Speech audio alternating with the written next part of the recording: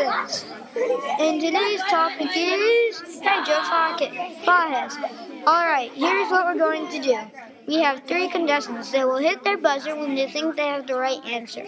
If they get the answer right, they get 50 points. If they get it wrong, they get a pie to the face.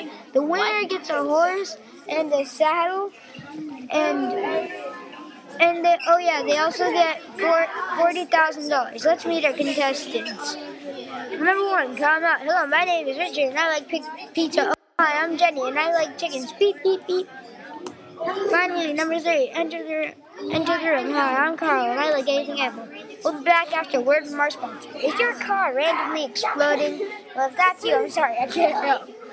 I can't help you, but you can try this lollipop. Alright, we're back. First question. What is Fajes' nickname? And why did he get it? Yes, number 1. His name was Los the Bear given to him by Portola because he was a good bear hunter. Correct. 50 points. Next question. How many men died on the way to San Diego? Moo. Number 2. He lost 1/3. Next question. What were his men getting sick with? Boing.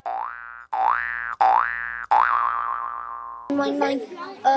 Scurvy. Correct. 50 points. Final question.